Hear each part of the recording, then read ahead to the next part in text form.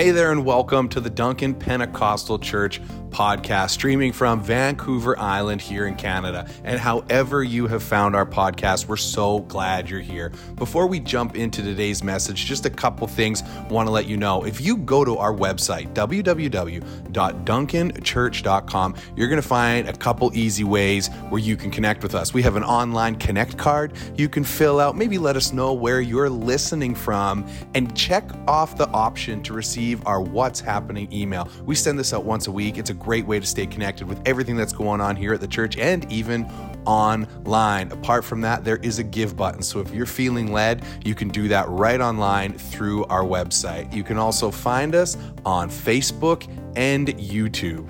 We are so glad you're tuning in, and we are believing that God's going to do something special in you through today's message. Enjoy. So glad you guys are here, or if you're joining us online. And I got a quick question here for you. Have you guys ever had a conversation with someone about, like, what would you do if? Right? I would assume we all have had, like, what would you do if, like, you got, like, if you had that car, right? If you saw, like, a super sweet car that you really liked, or what would you do if you got given a home, right? You see those, like, home lotteries. What would you do if you won that house? Or what would you do if you won the lottery, right? What would you do if that happened to you? Because there's something that happens when you receive something big kind of on that scale. That's like the next question, right? It's like, what are you going to do with it? So I had a conversation like this once with a cousin that I have who lives in the States. And in the States, like, our lotteries are a joke compared to what the numbers get up to in the States. They have one called the Powerball, and it can get up to $1 billion. Yes, with a B, not an M. $1 billion. So I was down there visiting my cousin, and him and I were talking, and obviously I couldn't win it because I'm not from there, but we're like, what would you do? Like, what would you do with $1 billion? So he's sharing all this stuff, and then he says something to me that I thought was kind of crazy. He's like, hey, if I ever won the $1 billion, I would then put some of my closest friends on, like, my payroll, and I would subsidize their incomes. And I was like, in my head right away, I'm like, are you nuts? Like, are you bananas? Like, why would you do that? But then he explained, he's like, when you get launched into, like, such a tax bracket and such a way of living, it's like you have access to go and do things that, like, your friends aren't capable of doing unless you free them up to do that. So he's like, if I want to just go golf 18 holes on a Wednesday in the Bahamas, they can't do that because they have to, like, work. But if I subsidize their income, he's like, then I can do some of these really cool things with the really cool people that I have in my life. So after he explained it that way, I was like, okay, that does make a little bit more sense. And now I was really hoping he was crazy enough to make me one of those people if he won the lottery, which he didn't. Unfortunately, right? No, that's okay. But all of this to say, what does this have to do with our message this morning? Well, I don't want to sound cliche, but the truth of the matter is we have received and been given an inheritance far greater and far beyond what even $1 billion could purchase for us. So much greater. And so that's what I want to challenge us with this morning, is when we have received that, are we sitting there, standing back, looking, assessing our lives and saying, what am I doing with it? What am I going to do with what I have received, with what I have inherited? Because this is exactly where our writer in the book of Hebrews is taking the conversation this morning. Right now, our conversation in Hebrews is about to take a big shift from where it has been for the bulk of the first 10 chapters. You see, and if you were here the last number of Sundays, especially chapters 7, 8, 9, and leaking into 10, it's been very theologically heavy, right? And that's actually been the bulk of Hebrews so far, is that our author is writing this letter, and he sets out with the objective of using the Old Testament to explain, defend, and share how Jesus has come and fulfilled the Old Testament, done something better than the Old Testament laws, has ushered in a new covenant for the people. And he's trying to explain this to primarily Hebrews, Israelites, or Jewish people. So those would be like the three titles that you would use to define this people group. So he used the Old Testament to say, hey, look, Jesus has done something greater. And he's unpacked it with detail and a lot of theology so far in this series. But this morning, there's about to become a shift where, in a way, what he's going to do is he's going to stop and he's go, hey, if you have believed in the things that I was explaining in these first 9 chapters, now this is what it's going to look like practically in our lives. This is what it's going to mean. This is what we should do. We should do these things now as a result of this. One commentator I was reading, he said, right now, here, Hebrews is now going to switch and go from creed to conduct. It's going to jump from, hey, I believe this, to, hey, now what I believe is causing me to live this kind of a way. So if you believe in Jesus, this kind of the question is like, what should come next? Because this is what our author is going to talk about. What comes next? What are some first steps? So if you are here this morning and you find yourself and consider yourself to be somewhat new to the faith, I hope and I pray that this is a very practical message for you. That this is a very practical message where you can listen to it and go, hey, these are some things that I should be doing because this is what our author is saying.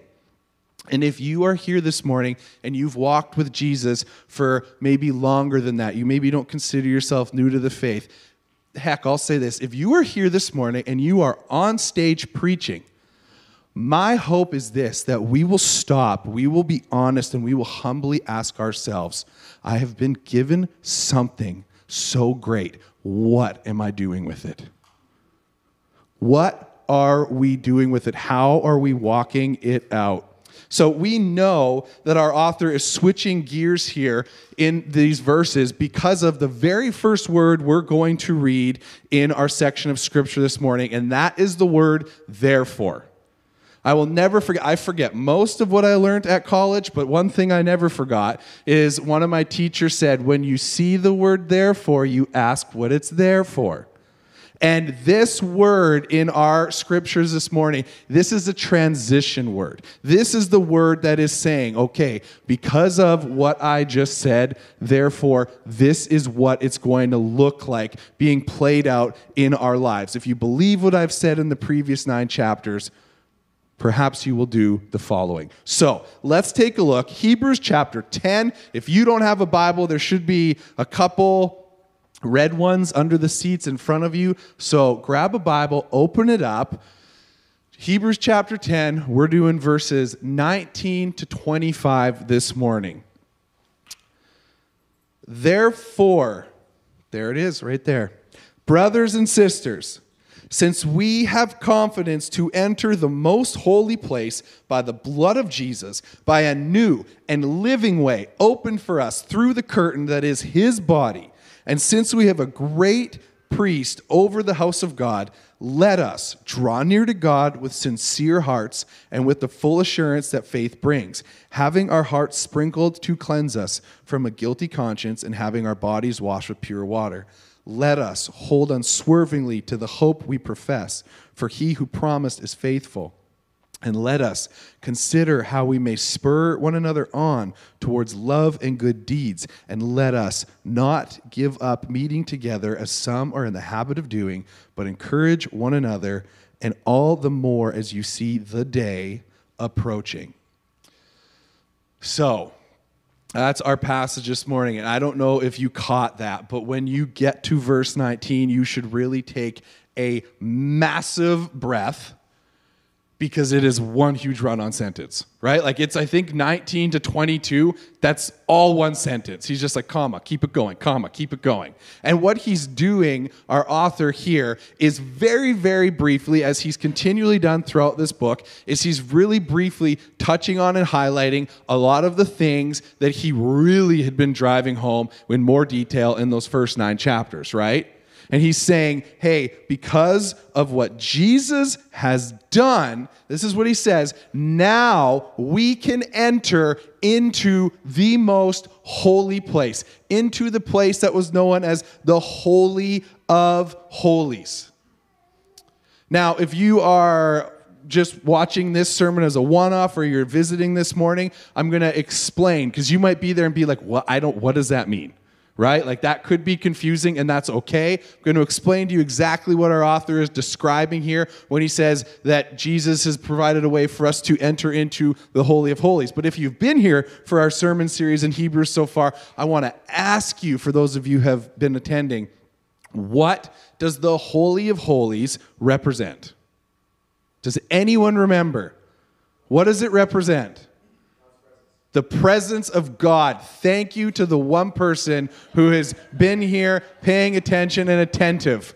Yes, I should get you a treat after. I have a box of toys. No, I'm joking.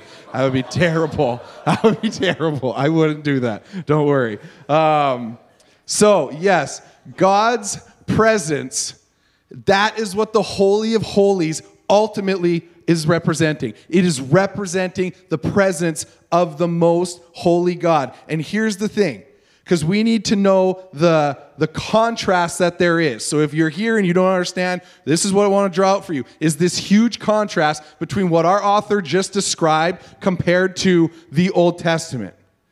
Because in the Old Testament, this place, the Holy of Holies, where God's presence rested, only one person could ever go in to that room, and only once a year. Like, that is it. Only one person. And now our author's saying, yeah, but because of Jesus, we can walk in. And guess what? We can walk in boldly, and we can walk in confidently into God's presence. This offer, if you were growing up, raised in the Old Testament, this would have blown your mind. I've actually tried to fathom how could they have even wrapped their minds around this. Because this wasn't really an offer. Being in God's presence wasn't on the table for the average Israelite person. And if they knew anything about the Day of Atonement, so that's the one day of the year where the high priest went into the Holy of Holies and was in God's presence, if they knew anything about how that went down, here's what they knew. He didn't do it boldly. He didn't do it confidently. He did it with trepidation. He did it with fear. He did it very calculatedly. He did it with ceremony and sacrifice. He didn't just whip the curtain open and be like, it's that day. It was even said he had bells in the bottom of his robe so that they could hear, because no one else, you weren't peeking, right? You weren't even watching the high priest. Is he still moving? He had bells in the bottom of his robe, it says, so that when he moved, they could hear him moving. And then if he stopped moving, there was a rope around his ankle so they could pull him back out. Nothing about that sounds like he walked into God's presence boldly.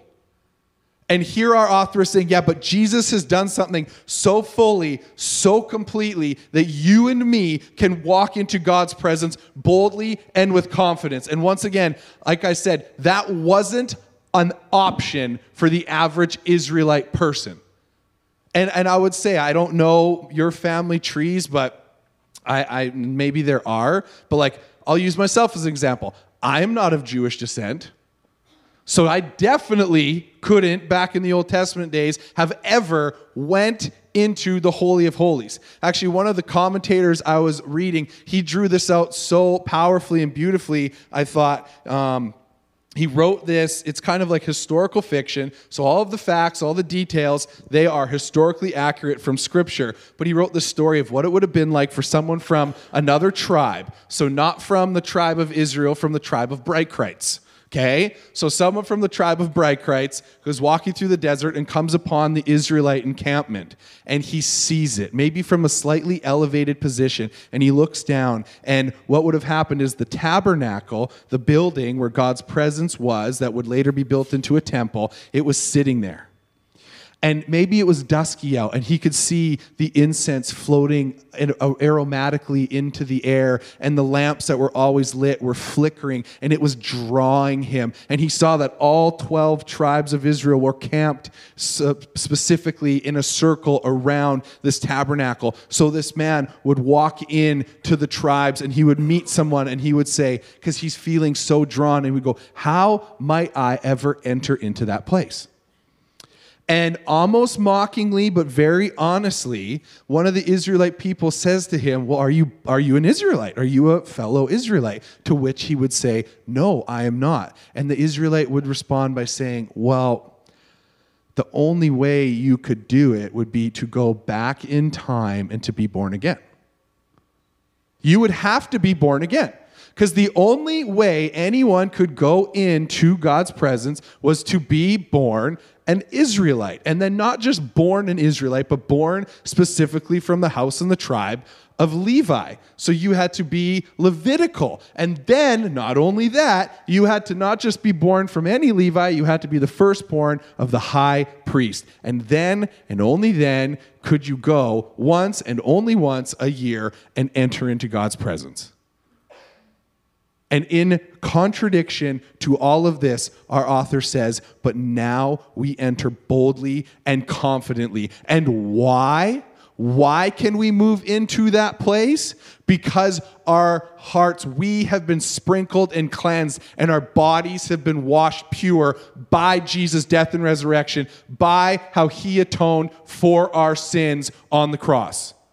And I love this picture because I think, once again, if you were reading this and you grew up as a Hebrew, you couldn't overlook what's being said here.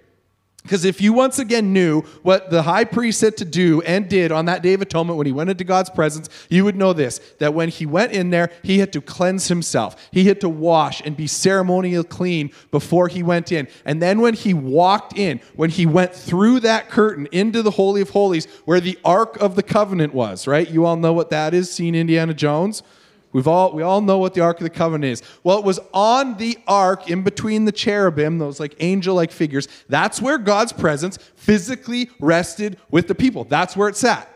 And on this day, when the high priest would walk in after a ceremonial cleansing, he would then sprinkle blood and put blood on to the Ark of the Covenant where God's presence rested. And now, in contrast, our author is saying, no longer does that process take place on a gold ark. It takes place on your body, in your heart. Why? Because God's presence has left that room. It has left that tent. It has left that temple. And now it sits on the hearts and in the lives of those who believe.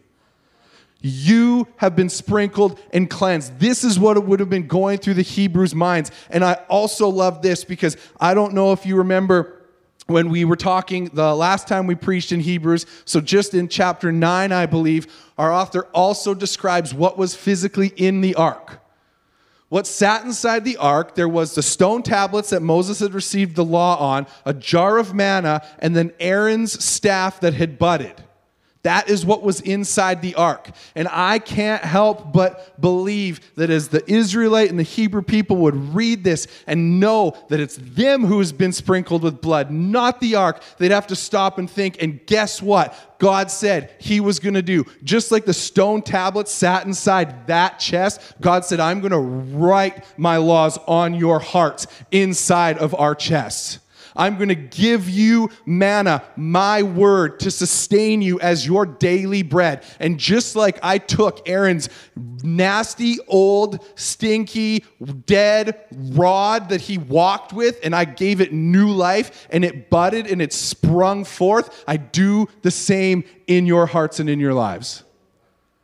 This is the picture that our author is drawing out here. This is what he is saying that we have, that because of Jesus, we can embrace and live with all of these things as our reality. So now he's transitioning in to saying, as a result of this truth, what are you doing with it? What are you doing with it?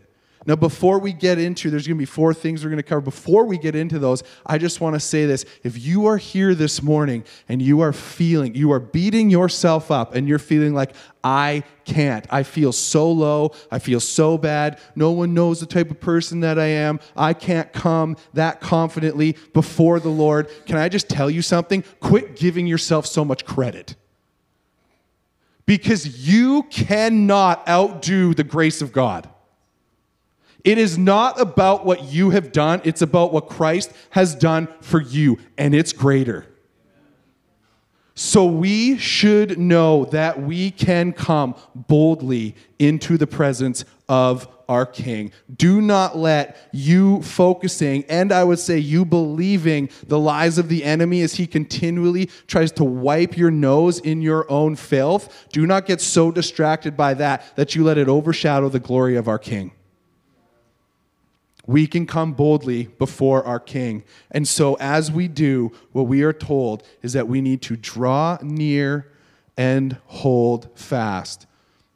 So how should what Jesus has done and what Jesus has provided impact our lives? Like I said, we're going to look at 4 ways it impacts our lives. Hebrews tells us we should walk out our faith, and we learn this through the words in these verses, let us. Let us. Now, some translations that you may be reading will say let us. It will repeat that phrase in these section of verses 3 times. Some translations will repeat it 4 times. Now, I studied this passage with my NIV translation, which uses it 4 times, so that's what we're going to do. We are going to look at 4 let us statements that are in these passages where our author is saying, as a result of all this, let us do this. Let us move in this direction. So, to tell you quickly, the 4 let us, I have to be very careful how I say that before it sounds like I'm saying lettuce. Not like the vegetable. Let, pause, us. The 4 statements are this. Let us draw near to God. Let us hold on to hope.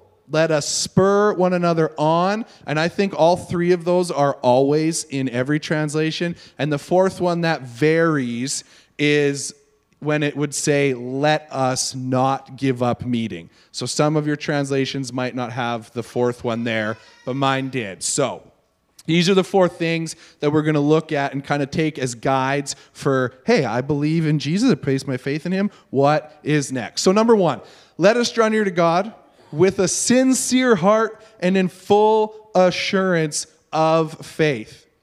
Now, remembering the context of this letter, our author is writing to people who are facing trials and difficulties. They are facing such persecution that some of them are now evacuating their faith in Jesus and going back to the Old Testament. They're returning to the temple. They're returning to the sacrificial system because of what they are facing and they are up against. And so our author, knowing this, he's like, so what should be the first thing that we should be doing? He says, so let us draw near to God. Let us draw near to God, because here's what he knows, here's what he wants them to get to understand, is that we face trials and difficulties in our lives. We face seasons that we go through. We face issues with relationships. We face issues with what's going on with culture, with what's happening with our economy. But at the very center, at the core of every trial that we are ever going to face should sit the question, is our relationship with God on track? Because how our relationship with God is, that is going to have an immediate impact and influence on how we handle and discern the situations that we're facing. So he's starting off by saying, hey, no matter what you're going through, no matter what you're going to come up against, number 1, first and foremost, you have your faith in Jesus. Continue to draw even nearer to him constantly, and do so with a sincere heart. We've all heard about those people and different individuals who in their Christian walk have endured major tragedies and horrible things, and they've walked with such joy and peace and confidence and love and self-control. And if you've ever wondered, how were they capable of doing this? It's because they were drawing near to God. Because at the very end of the day, they were able to understand this. If we actually make the number 1 thing in our lives, the number 1, is actually to get closer to God, here's what can happen. When you face a trial or a season that kind of prompts you to lean into Him a little bit more than you ever have before, and the result of that trial and season is the building up of your faith, the strengthening of your character, the developing of perseverance, and you becoming more whole, guess what? Trials suck, but you still win. You are winning because you are ultimately always getting pushed a little bit closer to where your heart should always be, and that is drawing near to God and doing it with sincerity. Drawing near to Him with sincerity. This is something that I personally was kind of challenged with. It says that we should draw near to God with sincere hearts. Now, hearts in the Bible actually represents like the full spectrum of the human emotion, nature, and understanding. So it says heart, but it also would mean like heart, mind, soul, and spirit. And what our author is telling us to is to lean into God with the fullness of all that we are, with the fullness of everything that we can. This is his first step. He's like, hey, draw near to Him with every single thing that you have, and make sure your heart is sincere. And like I said, I was challenged by that this week. So sometimes in the evenings when I have time off, I will go back to old sermons that I've preached, and I will edit them down to like smaller clips and then just share those on different social media platforms. And I was editing one from our Exodus series. And as I was listening to it, I was struck by something that I never even picked up on when I originally prepared this message.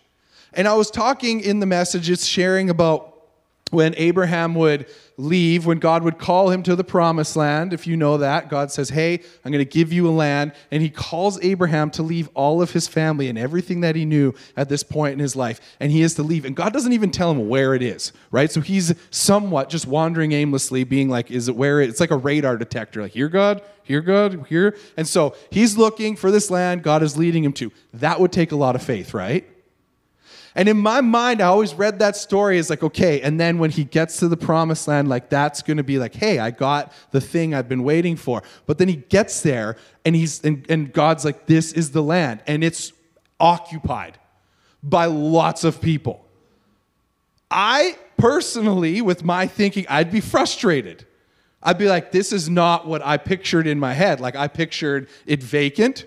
I picture it easy to move into, like move in ready home, and it's occupied by people. And what God was teaching me was the truth that like He was leading Abraham to another season where he was just going to need to go even deeper in his faith with the Lord. And I thought originally that's frustrating, but I started to realize this last week that God was doing that because that is what He's always after. That is what God is always wanting. Yes, He's leading us towards things. He's leading us into things. But ultimately, He always wants to lead us to those things, but closer into relationship with Himself. And I was challenged to stop this week, to step back and go, Lord, I'm believing for things. I'm asking for things. I want You to do these things in my life. But am I going to, when I get that thing, treat You like an Uber driver, say thanks for the lift, and get out of the car? Or am I going to be like Moses and stop and say, I will not go unless You go before me. I will not go unless Your presence is with me. We need to check the sincerity of our hearts. Do we want the things of God, or do we just want God? That is what we need to discern, to try and fight to discern in our lives. Because I was challenged this week to stop and say, Lord, I don't want that. Yes, I'll be honest, I want the blessings that He has in store for me, but I don't want those to ever overshadow You.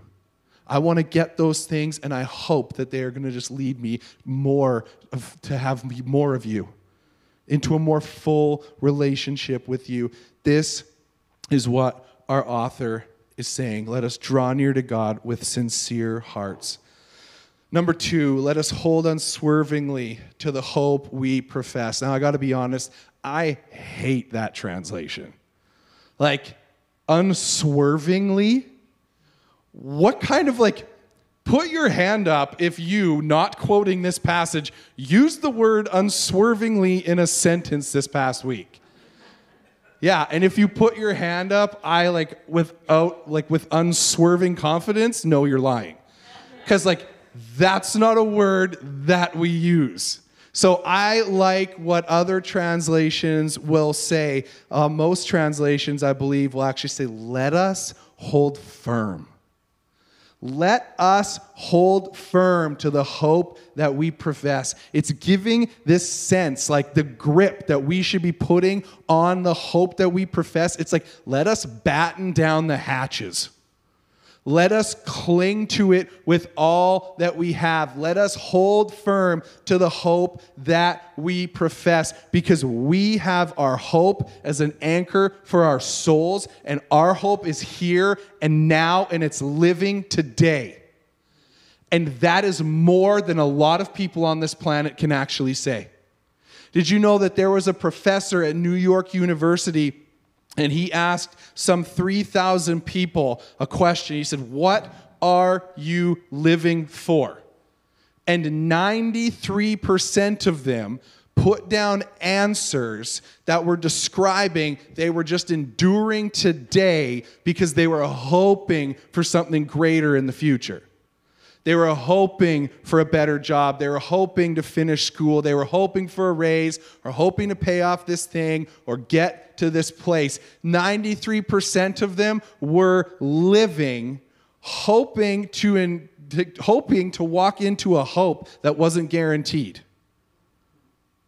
And our Bible tells us that we have our hope as an anchor for our souls, real, living, and active today. Yes, we can do both. God is still calling us. We're still hoping for his return. We're still hoping for a resurrection. We're still hoping for all of these things that he has promised and that are coming for us in the future. But at the same time, as we journey through our lives, through our relationships with the Lord, as we grow, as we move in the direction God wants us to take, we also move with an anchor, because no wise sailor would ever go on a journey without one. Because the storms are going to come, the winds will come, and we know that even as we move towards hope, we can be anchored in hope today. Let us hold on to our hope. Let us cling to it. Now, I understand that some of you might be here and just thinking to yourself, yeah, but I'm struggling with faith this morning, right? I'm in a season and I feel like I might not have strong enough faith to endure, to get through. I will just say this. Sometimes for myself, when I am starting to think like my faith is wavering, I'm not walking away from Jesus, right? I'm not. What I'm struggling to do is just be able to picture how he's going to pull it off. Right? I start to feel like my faith wavers just because I can't fully map out how he is going to do something miraculous. But at the end of the day, I still believe he could do something. So if you're feeling like, hey, my faith is wavering a little bit because you can't see anything but darkness, I will just say this. If you don't want to word it that way, I'm going to word it in a way. You all have something. I don't even need to know you personally. Every single one of you in this room and watching online, you can do this. You can be stubborn. You can be stubborn. So we should hold on to the hope that we profess. We should have a stubborn grip and clench on the hope that Jesus is going to do what he says he's going to do, that he is not a liar. We should have a stubborn clench on the fact that even if all we see is the ocean, there is a chance he's going to part it. Even if all we see is a desert and we thirst, he can make water come from rocks. Even if all we see is a wall that we can't scale, that our arrows will bounce off of, he can make it crumble in an instant. Be stubborn. Hold on. He's not a liar. Your breakthrough will come. We need to hold on to the hope that we have. And I love that it says, because he is faithful. right? Like, how great is it that it's not contingent on my faithfulness, like that God's going to work? I would let him end me down if it was like, hey, I'm only going to function if you're really faithful. But like, I suck and I'm not. Luckily, it's by his faithfulness. We hold on tightly to the faith we profess. And you know what we should do is we should help others do the same along the way. Bringing us to our third let us this morning. Consider how we may spur one another on towards love and good deeds. I want to take a moment for us to try and comprehend the magnitude of what our author is telling us right now. So the wording is spur on. Other ways it's sometimes put is stir up, incite, or provoke. But the Greek word that's being used here, we actually directly translate an English word from it. And it's none of the ones that I just mentioned. It's actually an English word called paroxysm. Paroxysm. Has anyone ever heard that word before? And don't feel bad, I had never heard that word before until this last week. Well, it's a medical term. Paroxysm is an English word. It's primarily used as a medical term, and this is what it refers to: a fit, an attack, or a sudden increase of symptoms. This is what our author is saying we should do. I should provoke you in such a way that you have a fit or an attack of love and good deeds. Like, can you even imagine? Like, when is the last time you felt completely provoked to love? I can tell you the last time I felt provoked to punch someone in the face. But I don't remember the last time I felt provoked to love. And there's something here where our author is saying we can do that. In each other's lives, we can actually provoke one another to love and good deeds. Like, you know when you're getting provoked, when someone's like toying with you, and you get to that point where you're almost at your breaking point, and you're starting to warn them, like you do that one more time. Like, could you imagine being so provoked to love that it's like, if you say that one more time, I am going to pay for you and your wife to go out for dinner, and I'm going to babysit your kids every weekend for a month because I just can't take it anymore. Like, could you imagine being provoked on that level towards love and good deeds? Yet somehow our author is saying, this is what we should do. This is what we can aspire for. I really love the Message translation actually words it this way. It says, let's see, I love this, let's see how inventive we can be in encouraging love and helping out. Let's see how inventive we can be. You know what? I'm going to share a couple ways I think we can provoke others right now. And this isn't on the list, but I honestly thought about it as we were worshiping this morning. This is going to be one that we're going to add to a number of things we're going to look at to say, how can we provoke others? And I'll just say this. You can provoke others by using the gifts that God has given you. Because did that not happen this morning during worship? I don't know about you, but I saw a worship team, a worship leader come up here, use their gifts to point me to Jesus. And I will tell you this morning, I was provoked. I was provoked to tears. I was provoked with passion. I was provoked with love for my Savior because the gifts that they were using was to provoke all of us to a closer relationship with Him. That's one of the ways we can provoke is by using the gifts that God has given us. We should also be inventive, as the Message translation says.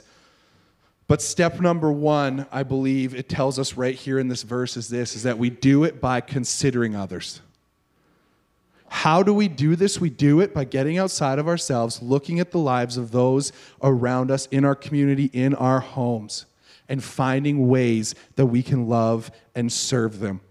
John Piper wrote this quote on this section of Scripture talking about how invigorating and life-fulfilling and life-bringing it can be as a Christian when you make it a daily practice to be looking for ways to serve and provoke others.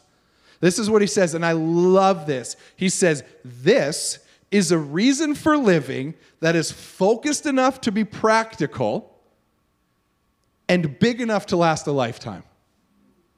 We can do this every single day. This is a reason for living that is focused enough to be practical and big enough to last a lifetime. We want to build each other up. So a couple quick ways I think we can do this. One, I think we can do this from just our example, from the way that we live our lives. Yes, it's heightened through the gifts, but just our lifestyle is an example. How many, show of hands, how many of you, if you know and knew who Billy Graham was, were provoked to want to walk closer to Jesus because of the testimony of that man's life? How many of you? Yeah.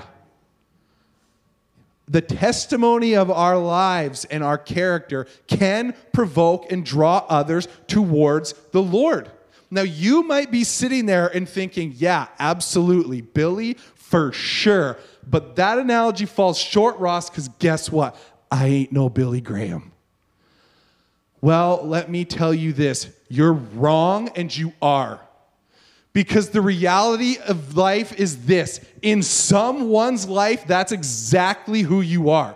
In someone's life, in your circle, you are the voice of hope from God to them. You are the character and the profession of faith that they are looking at. You are the example representing evangelicalism and faith in Jesus Christ in someone's life. Your name might not be Billy Graham, but you are preaching continually to someone in your life. And the way you live and your example can provoke them to want to draw closer to Jesus Christ. If you are a Christian who loves Jesus and you make eye contact with other humans, you are on Jesus' marketing team. Whether you like it or not. And the way that we act and the way that we conduct ourselves here in the valley, you know what it's going to do? It is going to be a representation of people who regularly attend DPC, of Christians in the valley as a whole, as the church as a whole here, as Christians in North America, Christians around the world, and ultimately, and most importantly, it's going to be how people view Jesus Christ. And we can live lives that will provoke people to draw closer to Jesus like Billy Graham, or we can live lives like I did because I was the youngest of 3 kids and I spent most of my life defining and refining the art of provoking to the point where my siblings wanted to punch me. We could go either way. Actually, one time my sister, we were at home and I provoked her so well while she was ironing, and she came across the ironing board to smack me. I dodged it because I'm awesome. And she knocked the iron off face down, and there was a mark in our carpet downstairs for like 10 years, a sign of my provoking. Like it was just a roadmap right there. It was not good. But our lives can provoke. The testimony of our works, of God's work in our lives. I'll just say this really quickly. I heard 2 separate testimonies in the last week from people in our congregation, and let me tell you, it provoked me. It provoked me with gratitude for what God had done in their lives. And you want to know what else it did? It provoked me to love them more deeply. As I heard about what they had been through and what God had done and how he had drawn them near. Share your testimony. Because no one can argue with the living, breathing testimony that you are of God's work in your life. Another way we can do it is just simply through encouragement, through calling out good works in people, calling out their strengths, right? Finding ways to encourage them. I find wives can sometimes be really, really good at this, at finding ways to provoke their husbands to do things that they might not normally want to do. Like, I'll just make up a situation. If my wife came home and was just like, go get the groceries out of the truck, I would probably wouldn't provoke me so much. Maybe more out of fear. But if my wife comes home and she's just like, ooh, boy, when you carry all 8 bags in at once, dang. I'm going to be provoked to carry some groceries real quick. But we can call out strengths in others verbally. Do this. Another quick one. I'm going to jump through them quickly. Guys, seek forgiveness and be peacemakers. as far as it is within your ability, seek forgiveness and be peacemakers, especially with your brothers and sisters in Christ. When someone has ever come to me and said, I'm so sorry for what I did, I have been so provoked to love and good deeds. There's one more. I'm going to share it at the very end of our service when we wrap up. But our fourth one this morning is to let us not giving up meeting. Now, our author is writing this because the people who were reading this letter would have obviously had friends who had paused, who had stopped, were no longer meeting anymore. And he's saying, no, we need to do this. I don't want to go off on a tangent on this too much, but I just want to make it very clear. Scripture makes it so clear. We are not meant, designed, or intended to be islands unto ourselves. And if you are not in a regular community, meeting with brothers and sisters in Jesus Christ and growing closer, you are on shaky ground. I am telling you that honestly. I am telling you that hopefully lovingly. And I will also say this, I'm not even talking about coming to DPC. If you want to come here, we'll have you. I would love to have you. I'm just talking about even getting together with friends on a Wednesday to read Scripture and pray. We need to be in community with one another. We need to be growing. There was a survey done in 2017 on why people do and do not attend church. Now, this was done in America, but I would just say this. If anything, if the statistics were the same in Canada, which I doubt they would be, they'd be worse. And out of all of the people who said they do not attend church at all, or maybe they attend once or twice a year, it is because they said this. They practice their faith in other ways. If that is you, I just want to say this as lovingly as I can. If that is you, if you are convinced that you practice your faith other ways, will you please just reread these portion of Scripture again? Because what our author is saying is that is not how we practice our faith. We do it in community. We are called to do it in community and in relationship with one another. So will you please find a group where you can get into a circle where you can know people and become known and grow in your relationship with Jesus Christ. Where you can find people in your life where you get the opportunity to try and find inventive ways to provoke them to love and good works. And then guess what? You're going to come to a day where you need that yourself, and you will have a built-in support system that can help you carry on.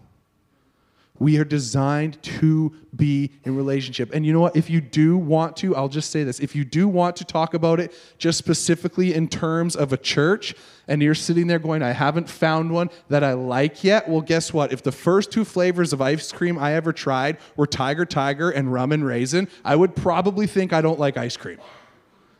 But eventually I found cookie dough. Keep looking. If you value your faith, if you are in it for the long haul, find a community and commit.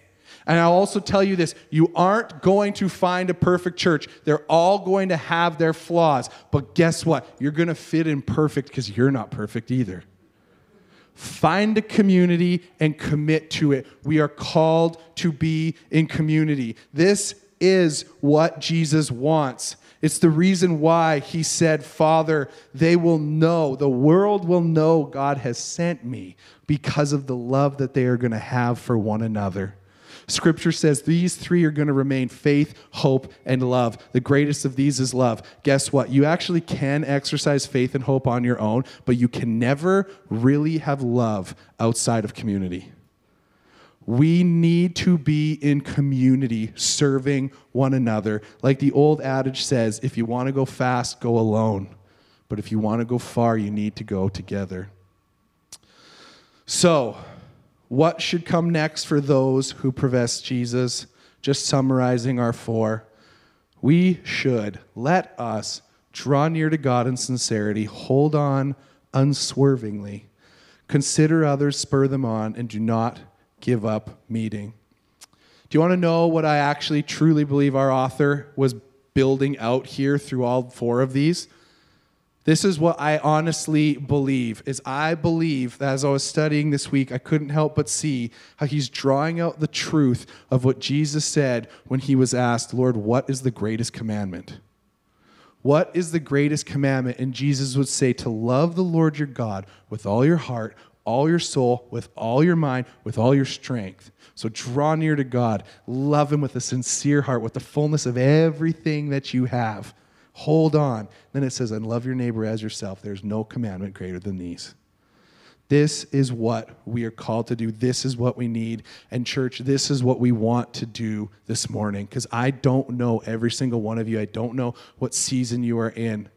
But I have zero doubt in my mind that there might be someone here this morning who needs spurring on, who needs some provoking, who needs some building up. And here's the thing, those other three things, I can't force you to do them. I can't make you draw near to God on your own with a sincere heart. I can't make you hold on unswervingly in seasons. I can't force you to come here on a regular basis. But guess what? You're here right now. So what I'm going to do, what we're going to do, is I'm going to try my best to create a space and an opportunity for you that if you sense in yourself, I need to be built up, I need to walk alongside someone in community, we're going to have an opportunity right now for you to come and do that.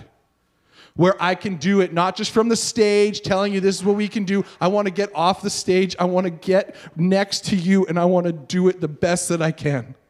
So I want to invite the worship team to come back up this morning. I'm wrapping up this portion of our service. And as they do, I want to invite a couple other people, leaders from our church who I've asked to come. And if you are here this morning and you want prayer, you want to be built up, we want to pray for you. We want to do everything that we can to build you up, to encourage you, to, if it's possible, provoke you towards love and good works this morning. We're going to sing this worship song. We're going to pray for anyone who feels they need prayer. So if you are here this morning, we're going to worship. Come forward. Don't be scared. Come forward with faith. Come forward and receive hope. Come forward and be encouraged and built up and know that you came here this morning and you know you're not alone. Let's worship the Lord together. Thank you guys so much for coming and worshiping with us this morning. I'm going to stay up here for a little while, though. If there's anyone else who would like some prayer this morning, may the Lord bless you and keep you. May he make his face shine upon you.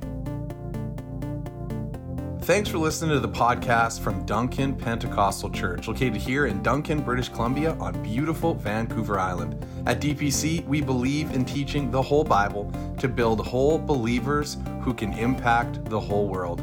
For more information about us, find us online at www.duncanchurch.com or find us on Facebook and YouTube by searching Duncan Pentecostal Church. Have a great day.